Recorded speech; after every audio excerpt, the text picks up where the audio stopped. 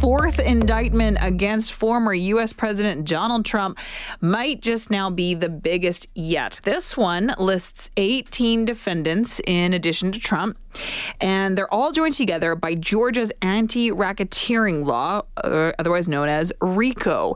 ABC News legal analyst Asha Rangappa explains why Fani Willis, who is a Georgia prosecutor, chose to charge Trump with a statute that is normally associated with crime bosses and mobsters. He's listed 161 different racketeering acts in this indictment. And the way that RICO works is any individual defendant only has to have participated in 2 of those acts in order to be liable for the entire conspiracy. This is a way to get to the people at the top. This is how they go after mob bosses and gang leaders. And I think that this is how she's trying it.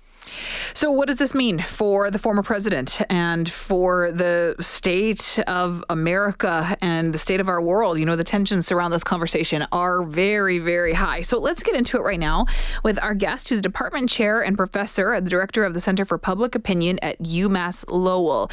Dr. Joshua Dyck is joining us. Josh, thanks so much for making the time. Really appreciate it. Yeah, my pleasure.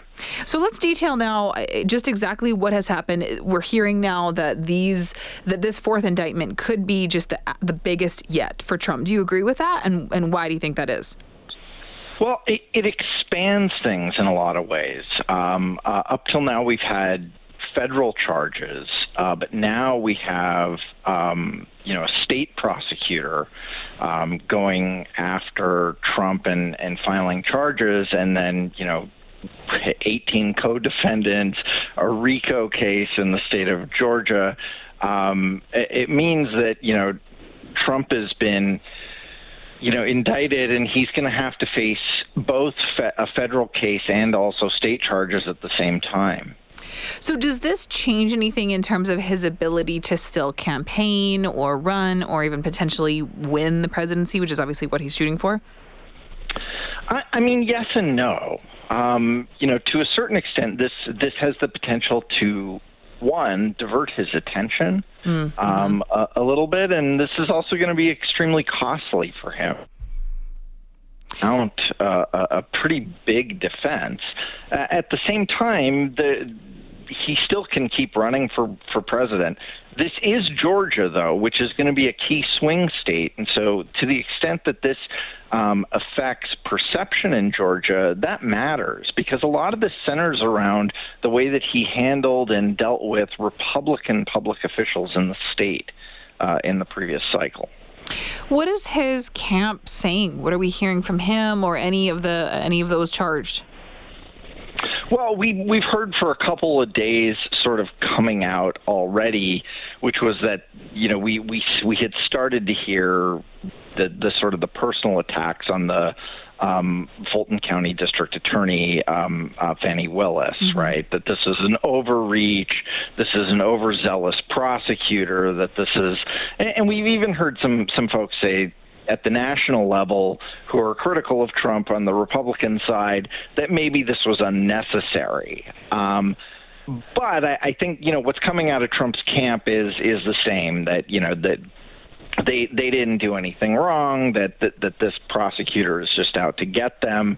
But, it's mostly bluster, right? It's hard to deal with the fact that most of what they're saying actually did happen. Like, we know that this conversation between Trump and Brad Raffensperger actually did happen. It seems like it's becoming more and more of an uphill battle to try and fight against these charges. And there are some suggestions in some coverage that some of the 18 defendants that are named might plead guilty in order to lessen their sentences. So the number of people that are named in this, I think, Josh, is interesting. How do you think that could potentially play out, either for or against Trump? Well, I think that's the strategy of the prosecutor here, right? It's just that using the RICO law, you really are after the head honcho. And so Trump is the target here. By naming 18 co-defendants, you're essentially trying to turn those people into witnesses for the prosecution, essentially, because all of those people who've been sort of caught up in this are going to be worried about their own sentences and their own legal defense. And so that's really, I think, where this case is unique against the federal case. What's interesting is that there was a 2-page report that was posted to the, from this Fulton County courthouse yesterday. This docket was posted and then immediately removed. Does that piece of the story matter? Does it play into this? Was what was seen on that original docket different than what eventually came out later yesterday evening? I think that there's going to be something made of that. Anything that there's a perception of by the Trump campaign, or by Trump that seems like there was something amiss or awry, they're going to try to use.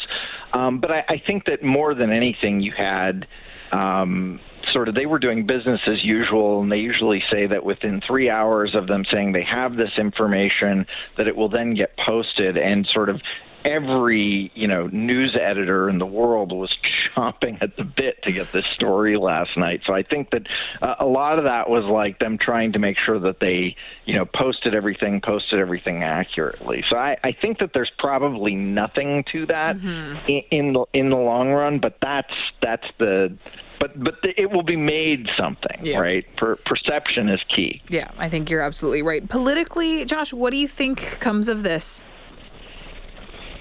Well, I think what comes of this is that there's a mounting argument for Republicans who want to replace Trump, to say, look, Trump has become a distraction. These charges are not going away, right? There's federal charges, there's state charges, there's all these people involved. And so, if you want a replay of 2020 and you want this to become the circus, then Republicans should vote for Trump. But Republican voters still have the power to sort of change the outcome here and pick somebody else, and that would avoid a lot of this mess. And I think that's where you're going to see Trump's opponents, many of whom have been critical of Democrats, prosecutors, of the prosecution of Trump. And you're already starting to see it the last few weeks with statements by Chris Christie and Ron DeSantis, where they're sort of starting to distance themselves from Trump and starting to say, look, the election interference, everything he said about fraud, it actually didn't happen. Joe Biden won the presidency. And so I think that this has the potential to damage Trump.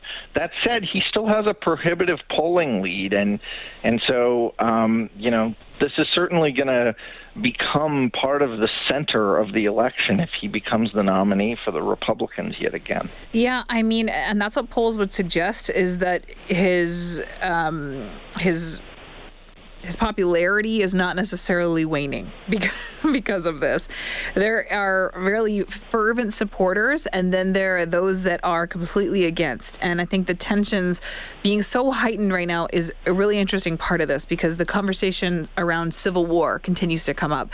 I want to get your thoughts on that in just a few moments. We have to take a very short break. So if you'll just bear with us, we'll come back into this conversation in 3 minutes, talking about Trump and now 18 others indicted in Georgia over alleged election interference. Our guest is Dr. Joshua Dyck, department chair and professor and the director of the Center for Public Opinion at UMass Lowell. We'll be right back with him in 3 minutes. We're talking Trump. Of course, Trump and now 18 others indicted in Georgia over this alleged election interference.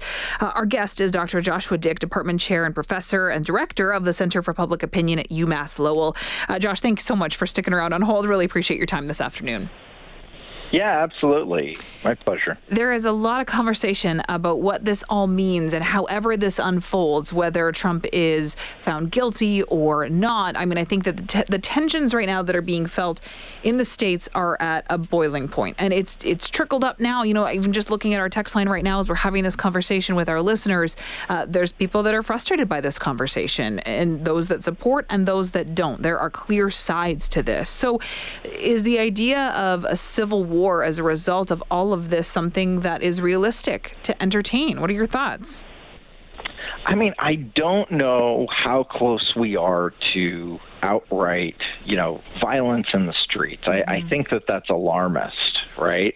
But I do think that we are at a fever of partisanship, partisan motivated reasoning, where people refuse to see the reality of a situation and instead are interpreting everything through their partisan predisposition. And this is true for Democrats and Republicans, right? But Trump has brought something special out in Republicans. Like this is a person who, if you spend some time driving around the United States, people put up,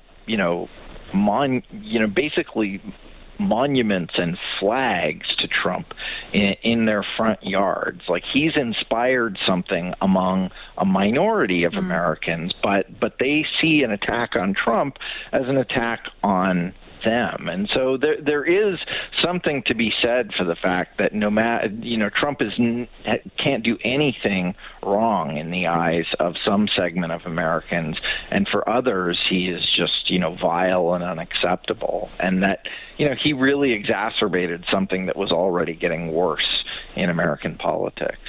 Yeah, I mean, I think the cause for concern when it comes to violence, you don't have to look much further than January 6th and that insurrection at the Capitol. So I mean, I think the concern is really, it's valid, and the situation that you describe, I think, in the States right now is one that we can probably all really closely imagine after following it here as Canadians. Do you agree with the idea that Trump is not necessarily seen by a lot of people as a person, but more so as a cause and a representative? I do. The one piece that gives me a little bit of hope here is that I do think that people follow their partisanship and are willing to let politicians go at a certain point. And so, if Trump loses at some point, loses the nomination, loses to Joe Biden again, I think that there will be a reckoning within the Republican Party about that. And I think you're already starting to see the beginning of that. So there is this view that, while some people it's Trump or nothing, for others, Trump has become sort of the emblem for what conservatism and what republicanism is, and to a certain extent has transformed what that means in American politics. But that doesn't mean it can't get transformed again. Well, Dr. Dyck, thank you so much for making the time this afternoon. Really appreciate your great insight and perspective. Yeah, no, it's my pleasure. Take care. That's Dr. Joshua Dyck, Department Chair and Professor and Director of the Center for Public Opinion at UMass Lowell. Okay, so lots of conversation, I think, still to be had about Trump. However you feel about this conversation, you can't deny that this is history making at this point, and it is certainly newsworthy.